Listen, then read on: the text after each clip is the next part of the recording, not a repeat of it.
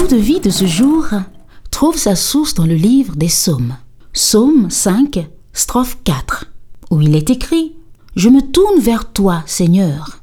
Au matin, tu écoutes ma voix. Au matin, tu me prépares pour toi et je reste en éveil. » Oui, au matin, tu écoutes ma voix.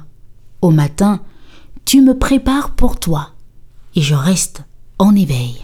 Psaume 5, strophe 4.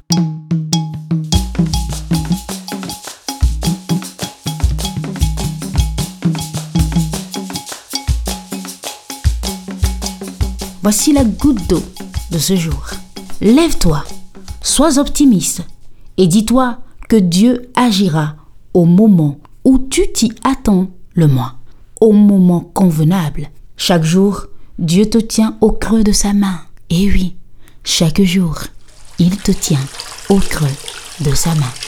Jour de grâce et de bénédiction.